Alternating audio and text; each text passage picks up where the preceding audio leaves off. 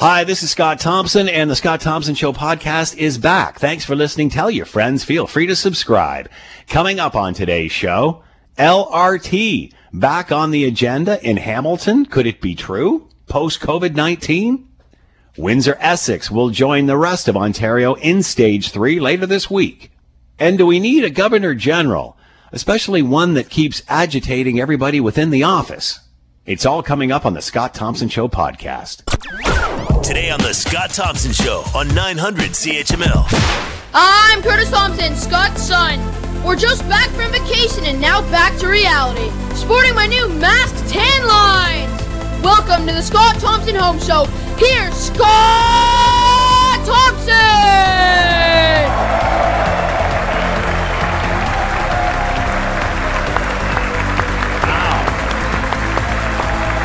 And he did all that while wearing the mask.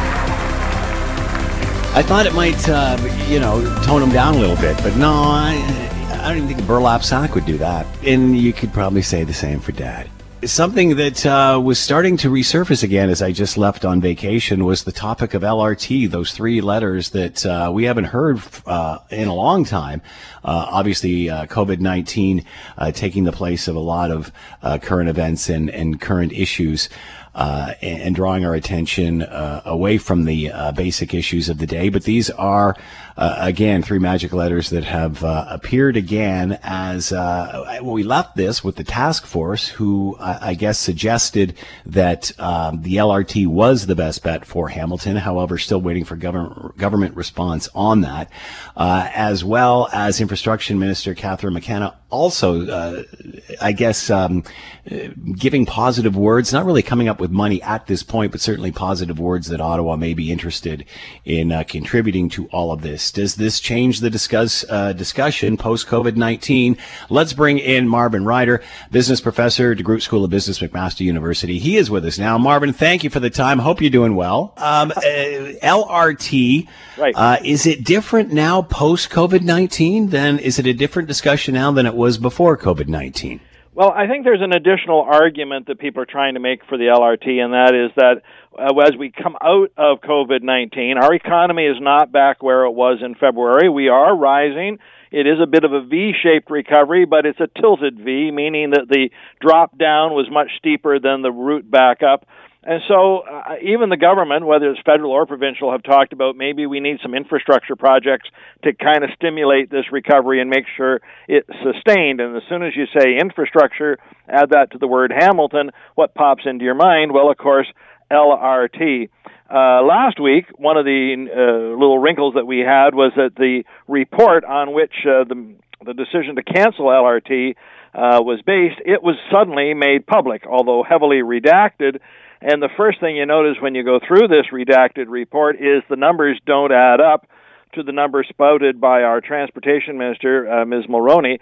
She said the reason why we canceled it, it wasn't a $1 billion project anymore. It was a $5.5 billion project. And people went, oh, my God, oh, yeah, cancel it. Oh. But now that we've seen the report, those numbers seem highly suspect. In the report, for instance, they said that the construction cost, the base construction cost for it, had increased, no surprise here, from $1 billion to $1.3 billion. Now, they added a $500 million in contingencies, good or bad, that gets you to $1.8 billion. Then they threw in lifetime operating costs over the next 25 years. What's it going to cost to operate it? And they got another, $1.3 billion. So you start doing the math, you're up to $3 billion. But wait a minute, you didn't add in the lifetime cost for the LRT in Waterloo or the one in Mississauga or the one in Ottawa or the one in Toronto. Why are you doing that in Hamilton? So on Friday, Andrea Horwath, using that report, called once again on the province to invest in infrastructure in Hamilton, preference being LRT, and we'll see where any of those calls go here in the next little while. We have heard that Ottawa is or may be interested in contributing to this. Anything concrete in that on that side?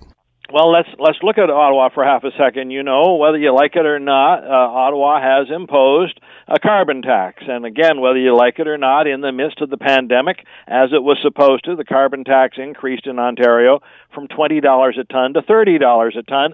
And so they have been collecting money. Now, that money is not to go into the general coffers of the government. They're supposed to take that money and then turn it around and invest in green projects. And the argument for LRT is if this would get people out of cars and taking public transit, this would be good for the environment. And so I think in that context, Catherine McKenna said, well, if somebody wants to propose something to us, we'd be open to it. There's two questions here now, is who would do the proposing? Is it the province who would have to go first to Ottawa? Is it the city of Hamilton? And then what would the deal look like? I don't think the deal would be that the federal government would build the LRT. I think it would contribute to the LRT. So, for instance, if the province was prepared to put $1 billion in, maybe the federal government would put $1 billion in or $500 million in. But until someone approaches them and then they get talking about it, it's an open door to continue the discussion, but no promise of cash.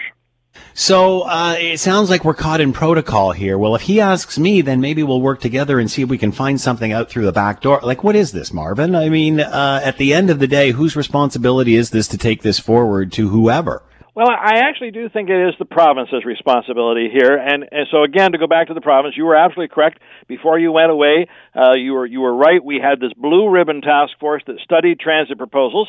The province said, "Look, Hamilton, there's still $1 billion for you, but we need some advice." So this blue ribbon panel met. At the start of the pandemic, they submitted their report, and in their report, they actually recommended two things.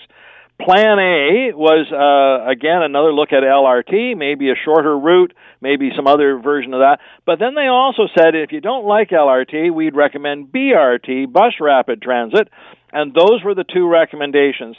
They have been sitting with the transportation minister now. We're into the fifth month. And so I would say it starts with the province. What is it, province, that you want to do for Hamilton when it comes to transportation infrastructure? Then whenever you figure that out, whether it's Bus Rapid Transit or LRT, Catherine McKenna says Ottawa might be interested in putting some money in. I'd say great, but the starting point here is that the province has to figure out what it is prepared to fund here in Hamilton, and that still remains a mystery. So the government, the provincial government, has already said it's going to contribute $1 billion, whether it's to this or that. You said if the feds match that, there's another $1 billion.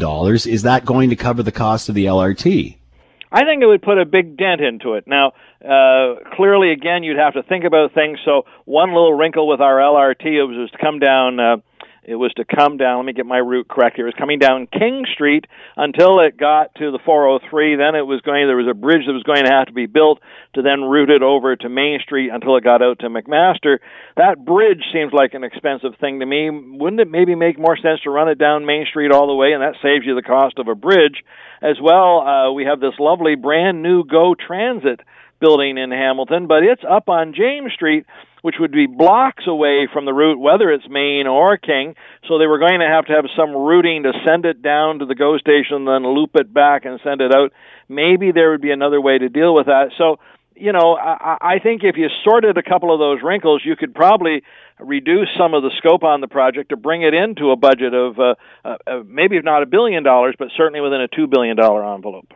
So here we are, coming down the curve of a post-COVID-19 world. Obviously, everything is changing moving forward. Even when there is a vaccine, I'm not sure what that normal will be. Does LRT have a greater chance now?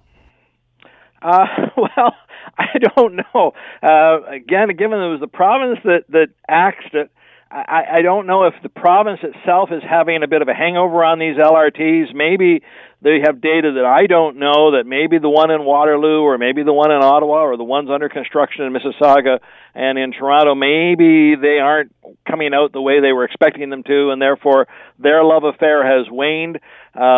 I don't quite know where the province is coming, but for sure, talking about infrastructure building, and I think you're going to hear as well today in Hamilton a discussion about hosting the Commonwealth Games. in 2026. And I know, just as sure as I'm sitting here, that same thing, infrastructure. We can use the Commonwealth Games to get money from the province, get money from the feds to help rebuild infrastructure in Hamilton. Now, that infrastructure is more likely going to be things like a pool or a recreation facility or social housing. And so at some point, the province might come back to Hamilton and say, we're prepared to jump in here, but we're probably not prepared to do both Commonwealth Games infrastructure and LRT infrastructure. So, City, which is your more favorite thing, if any of this goes ahead at all? That's the confusing thing. I love the word infrastructure, but it's such a big, vague thing. You really need to fill in the short strokes. You talked earlier about and alluded to how LRT sort of seem to now check all of these boxes, whether it's infrastructure, whether it's energy-based, what have you. Yep. Why would our love affair with LRT be waning now that these other projects are completed or close to it? The only thing I can assume is its cost. So it checks all the right boxes, but does it at a certain cost that maybe the province or those other municipalities just don't like? And that's the part that I don't know yet. We really haven't had any of them long enough established that we can do appropriate cost-benefit analysis on them. We know what it was supposed to be going into the project. It's like the budget compared to actual. We know the budget. We just don't have all the actual numbers, and that the province themselves may be having a different feeling. I'm saying all that to you, also recognizing that during COVID-19, and as you pointed out, we're into 22 weeks of this, Premier Ford seems to be a different Premier Ford, where a year ago his first answer to everything seemed to be no, and then how can we slash something?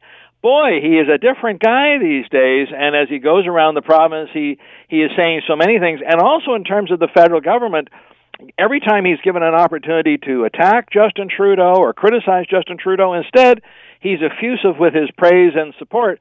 So, even he may have grown in the job, and his first impressions a year ago may be different today. I think it's worth having that discussion to see where's everybody sitting. The only strike against COVID-19, if this new normal is lots of social distancing, lots of masks. Public transit doesn't work that way. We actually need volume. We need to pack public transit to make it make sense. Otherwise, we've got individual cars going down the street again. And so we do have to get to a point closer to where we were in February in terms of the use of something like a bus, or in this case, a tram running down the street. If you can't get to that, then I'm not sure the numbers are still that good. Many have said how much COVID-19 is costing governments at every single level. Yep. Many are predicting, huge tax increases in the future to pay for all of this and everything that the country has gone through. But also, as you mentioned, the attractiveness of infrastructure projects. So, can we afford this now? Or does it make more sense now? Again, because there is less money, it would appear, in the coffers because of COVID-19. We have to pay for this. So is this a bill or is this stimulus? Yeah. Well, let me break that into two chunks if you don't mind. I'm not sure we're going to be raising taxes to pay for COVID-19. The parallel was the Second World War. It was fought almost completely with borrowed money, and at the end of it, we never actually did pay off that debt. What we did was made it worth a smaller and smaller portion of our gross domestic product, and we've just carried that debt all of these years.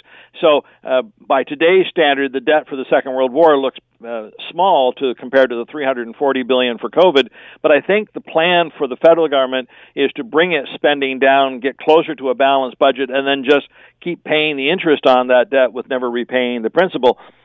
So in terms of this, I think is an interesting question. What does next year's budget look like? If the federal government said to the world, yeah, we spent $340 billion this year on COVID. Next year, because we got to stimulate the economy, what have you, we're going to bring the deficit down to $50 billion. Would you cheer about that? Keep in mind, had they told that to you a year ago, the deficit next year would be $50 billion, you'd be pulling your hair out. What do you mean $50 billion? It was only $20 billion when you were in office before. That's 2.5 times as much. So, again, we're a fickle group of people. We tend to react to whatever's happening at the moment. And if COVID, especially with what we see going on in the United States, a country that is not getting this disease under control, most Canadians are very fearful about reopening the border. Canadians are very fearful about a second wave of this. perhaps then the spending on this infrastructure would be, if not loved, at least forgiven by people if it did require some more deficit funding. Marvin Ryder has been with us, DeGroote School of Business, McMaster University. Marvin, as always, thank you so much for the time. Much appreciated. Glad to be with you. You're listening to the Scott Thompson Show podcast on 900 CHML. As of today, Monday, August 10th, 115 new cases of COVID-19 in Ontario. When I left to go on vacation 2 weeks ago, it was 195 new cases. So I know that we have been, the last week or so, I've been keeping an eye on it. The numbers have trended down below 100 and now have come back up over 100, sitting at 115 today. We're still quite a ways away. We're still may have made great progress from where we even were just a couple of weeks ago. So that is good news, as everybody is very, very cautious, especially with stage 3 now opening up in Windsor, Essex, and school starting coming up in September, and lots of concern about that. It looks at this point, Ontario's got probably one of the strictest back to school protocols that the other provinces, but we'll have to wait and see what happens, because again, you can be sure this is going to change again before the kids actually get to school. There'll be lots more information to base those decisions on. All right, let's get an update on all of this. Windsor Essex has now joined the rest of Ontario at stage 3. And of course they were held back, largely due to rural and farming issues, but now have made it into stage 3, as the rest of us are now, and enjoying a new world with a mask. Let's bring in Dr. Ahmad Khalid, medical doctor and health policy expert. He is with us now. Ahmad, thank you so much for the time. Hope you're doing well. Thanks, Scott. Good to have you back. Great to be here. And, I was comparing the numbers from 2 weeks ago, Ahmad, 195 when we were last on Friday, July 24th, 115 today. What are your thoughts on that? I think we're doing really well. I think we're heading towards the right direction. I think overall Ontario has done a gradual and slow progression towards mitigating this pandemic. And we're an example to be seen of other provinces now. I mean, we are looking at British Columbia now, where we looked at how it was the exemplary model of how to open up things back up, and they were doing very well. And unfortunately, the news coming out of British Columbia recently is that they're having a spike in the numbers. So that's not the case in Ontario. I think overall we're doing quite well. People are sticking to face masks, social distancing. You're noticing, if you go out on the streets in Ontario now, for the most part, you're seeing most people are actually wearing face masks and being very strict about it. I think this slow progression towards opening things up allowed people time to really digest the key messages around COVID-19 and to get on board. And we're seeing more and more people sticking to the rules closely and hoping that continues over the fall season. How do you explain, Ahmad, the rising numbers in other parts, especially the western provinces? I mean, at the beginning of all of this, they were doing a fabulous job, especially British Columbia. And then we saw some spikes in Alberta and in British Columbia. And as you mentioned, for Ontario, it sort of hovered around the 100 mark. How do you explain that?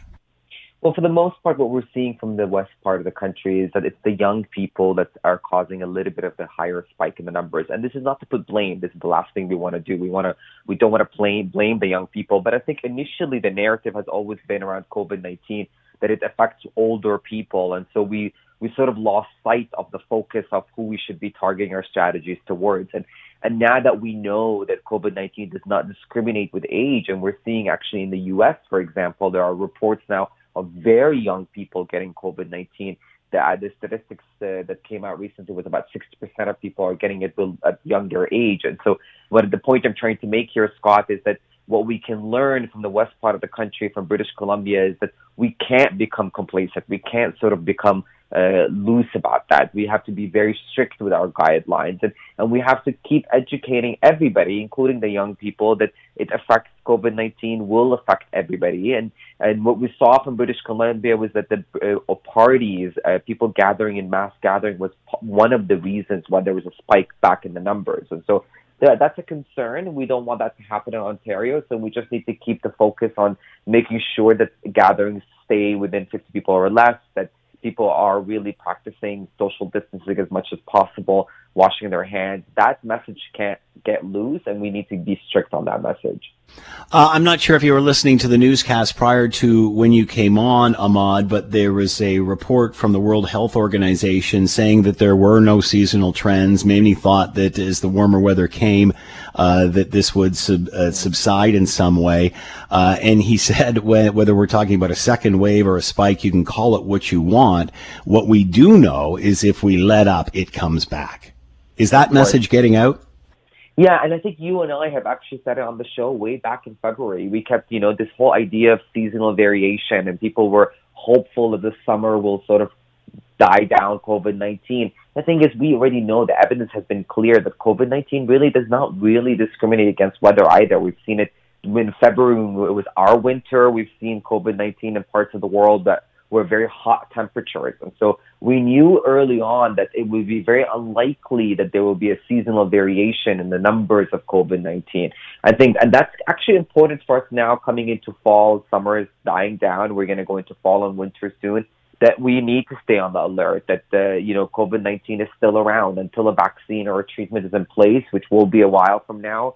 We need to continue those practices. And especially now when you talk to parents and school closures being back to opening in the fall, there is that concern is that how do we live in this new world now that schools are going to go back to be open, and that really reinforces the message that WHO keeps saying, which is that we can't let loose on our guidelines. Obviously, later this week announced that Windsor-Essex moving into Stage 3. They had been a hot spot for a while and struggling to get into Stage 3. How confident, comfortable are you now with all of Ontario moving? They will be by, I guess, Wednesday towards the end of the week. But how confident are you that with all of Ontario in Stage 3 that we can keep this at roughly 100 or just below that new cases a day?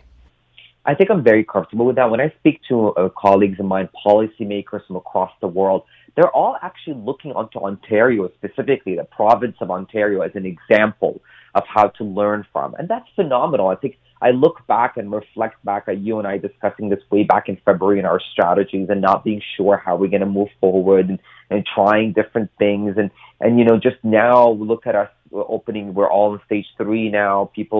Our numbers look positive. That doesn't mean that we're not going to have a spike at some point, but it also, what's really key here is that we've done really well. The people of Ontario and Canada overall has done a great job of getting ahead of this pandemic, and hopefully we will get to be like New Zealand. People still bring up New Zealand as that perfect country model that has done really, really well with their way of handling the pandemic. And I think Canada is on the path to be like New Zealand, so we just need to continue the course.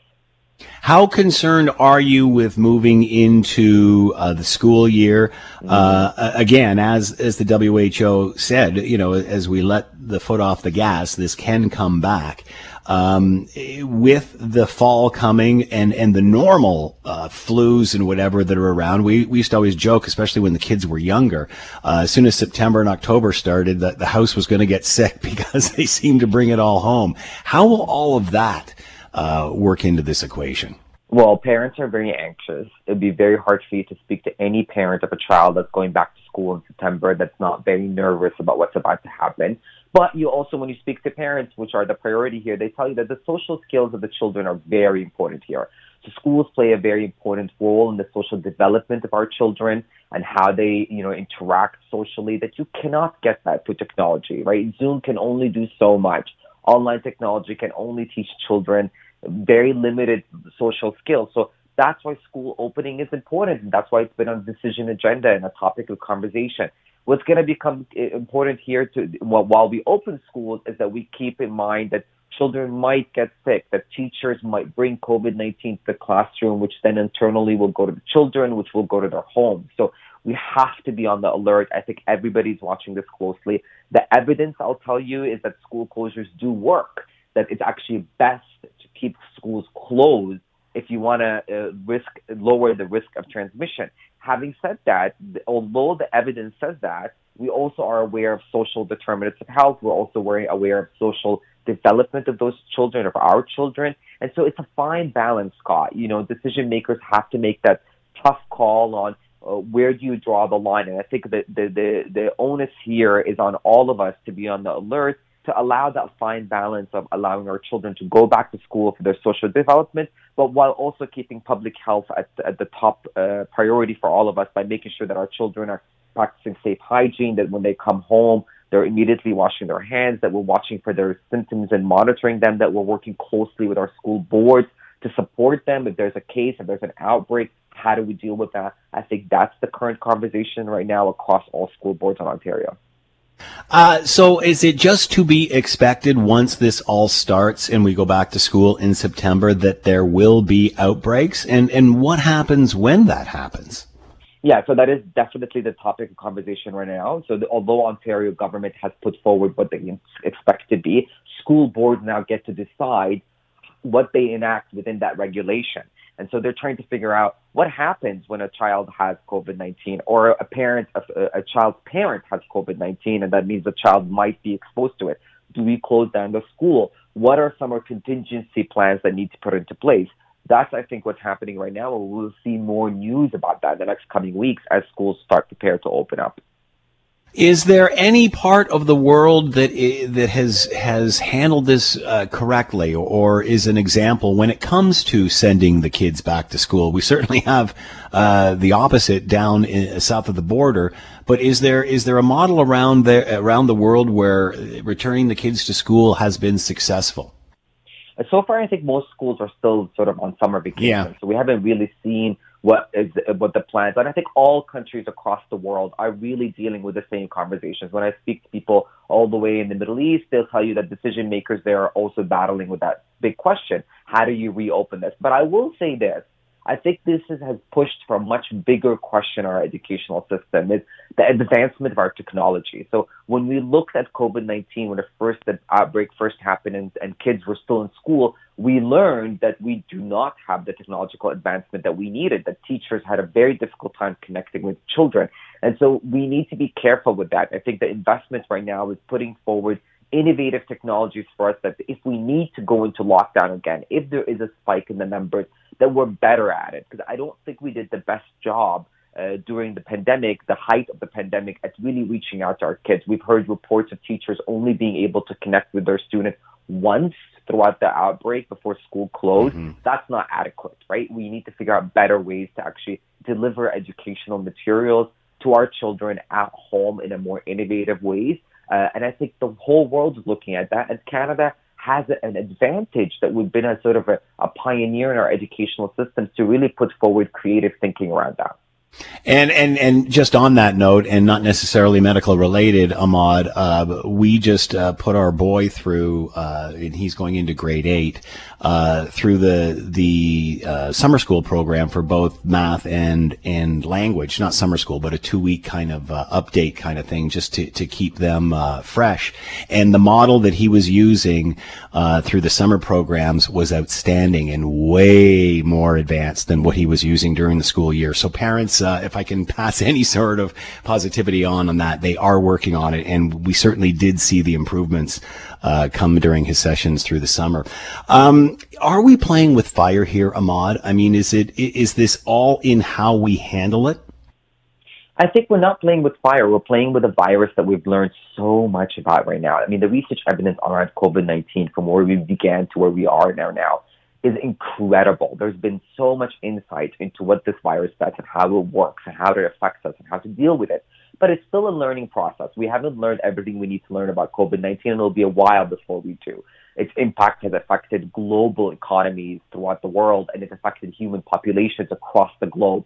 And so that will take time to understand better how we can deal with it. As a professor, I tell you that I play 2 hats, health policy expert, but also as an educator. So the role of education in all of this, how do we move forward in this new reality, is something we're all facing. It's affecting all sectors. And so it's just a matter of waiting to see how we can best deal with this. I think in Ontario, what we've done is slow and gradual. It's been our message and our strategy, and it has worked for us. So perhaps that is the best strategy moving forward to dealing with this virus, is to really be slow and gradual, to think carefully how to put forward new steps, to be on the cautious side, to always be preventative, and to try to react to things before they happen. So really prevention here is key. If we anticipate higher numbers when the school opening happens, in the fall, then what do we need to have in place right now? Do we need to keep the public awareness high? Do we need to think about reaching out to our children's parents and think about ways that we can work with them to ensure that the children's education is not being impacted? Anything more to report on a vaccine at this point? So the vaccine development has been in phase 3 now, which is great news, which is sort of the last phase before we see it coming into market. But again, I will say what I always have been saying. It's 12 to 18 months before anything is really promising that we can start having a serious conversations about being able to vaccinate the Canadian population. And Health Canada needs to approve it. And that's a very rigorous process that needs to be rigorous to ensure there's no side effects and to ensure the safety of our Canadians when the vaccine is available for us. But it's great news on the vaccine development. Canada has been able to secure a deal with Pfizer and Moderna, which are the two big pharmaceutical candidates for this vaccine. And so we're on the right track. Canada's securing our right to the vaccine first, which is great. So we just need to keep a close eye to see how the data comes back from the human clinical trials. Again, as the rest of the province comes into stage 3 later this week, what advice do you have for those that are getting out and about? You can certainly see more people are getting out. And again, I just keep thinking about the World Health Organization has said in that this is staying where it is because it has been contained. And if we let up, it will come back. So again, advice as we move into the next stage. Take it one day at a time. Consider and assess your own risk and how you can limit your risk. Start with yourself first and your family. I think that we need to continue with what we've done so far. So great job for everybody who's following the guidelines and really trying to protect themselves, their family, and their loved ones. We're definitely on the right path to really getting ahead of this pandemic. That would be the biggest advice I can give. Professor Ahmad Khalid has been with us, medical doctor and health policy expert. Ahmad, as always, thank you so much for the time. Much appreciated. Be well. Same to you, Scott. Thank you very much. You're listening to the Scott Thompson Show podcast on 900 CHML. Governor General Julie Payette's image has taken a nosedive over the last week or so.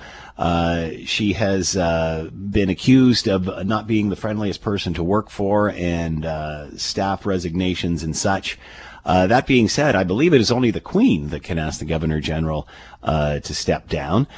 Is it time for her to perhaps voluntarily step down? You might remember when she first took the position, it almost seemed as if she was a little apprehensive about the whole thing. Wasn't really out doing all of the gigs that she was supposed to do, because this is a very ceremonial position as well, and pays a great deal of money.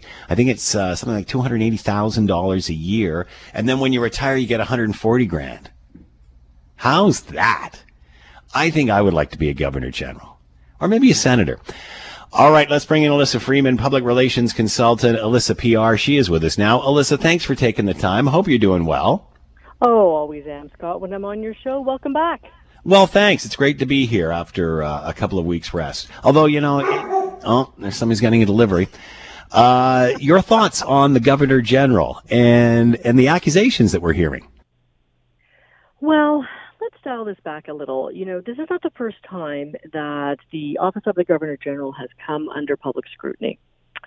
So we recall that there were accusations of Agent Clarkson that she was difficult to work with. Mm-hmm. Apparently, Stephen Harper had his own machinations with Mikhail Jones back in 2006. So whenever the Governor General or the Office of the Governor General becomes the story, we know that that's not good. And so once again, this is happening.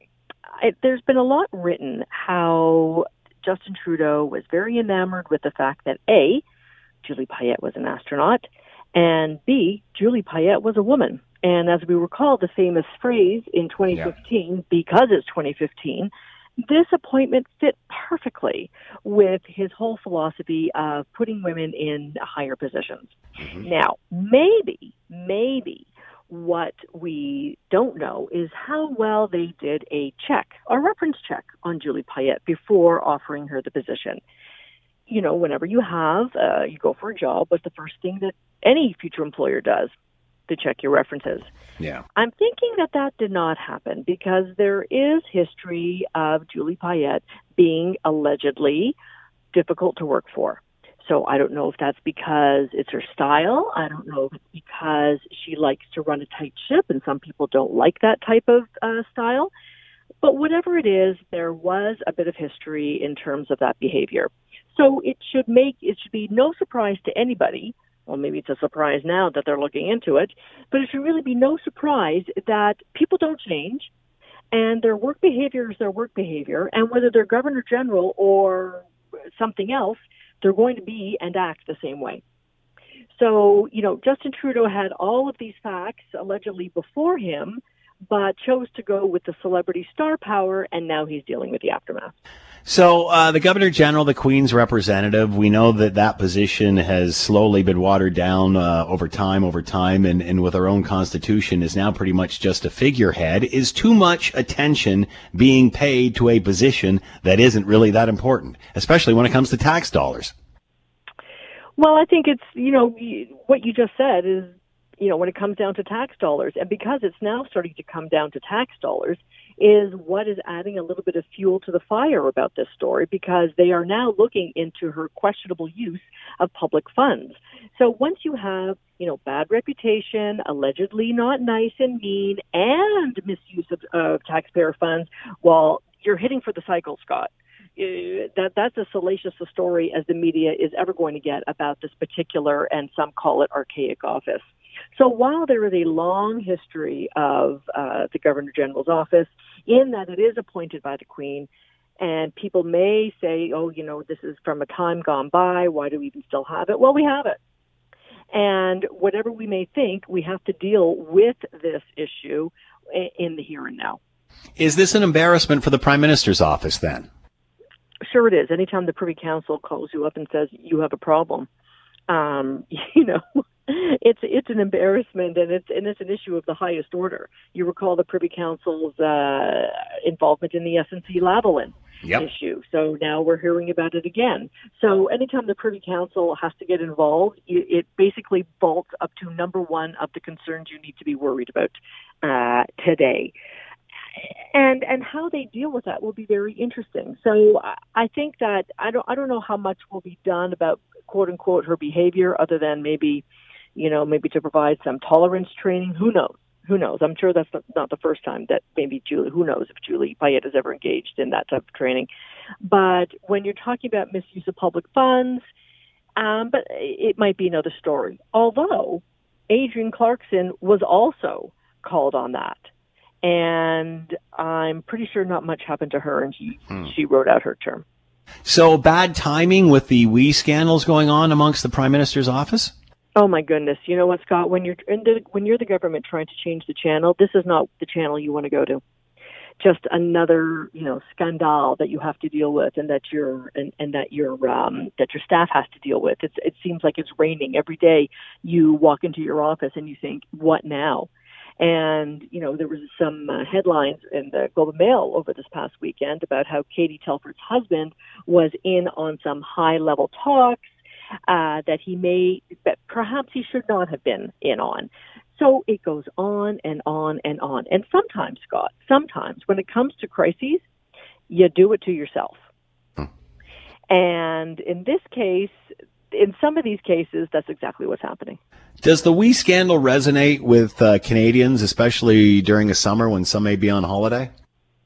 Sure it does, because the WE scandal is a lot easier for Canadians to digest than, let's say, compared to the SNC-Lavalin scandal. Really? Every time you read about SNC-Lavalin, there was a double-spread timeline trying to explain exactly what happened. People understand this, Scott. Charity, public funds, some sort of shenanigans, not good. The narrative, the through narrative, is really easy to understand. And the other thing, too, is that the whole charitable sector is now worried, as if it wasn't hard enough to try and raise funds within this period of COVID, when a lot of fundraising depends on people getting together. And that is just not happening. Now they have the specter of suspicion. Well, where is my money going? How do I know that you're not spending it on celebrities and trips for, the finance minister? Which, has a very certain set of particular circumstances that you cannot paint with one brush against the whole charitable sector. But it certainly doesn't help. Once again, we have the clerk of the Privy Council involved in this as well. You talked about the SNC-Lavalin, Jody Wilson-Raybould scandal.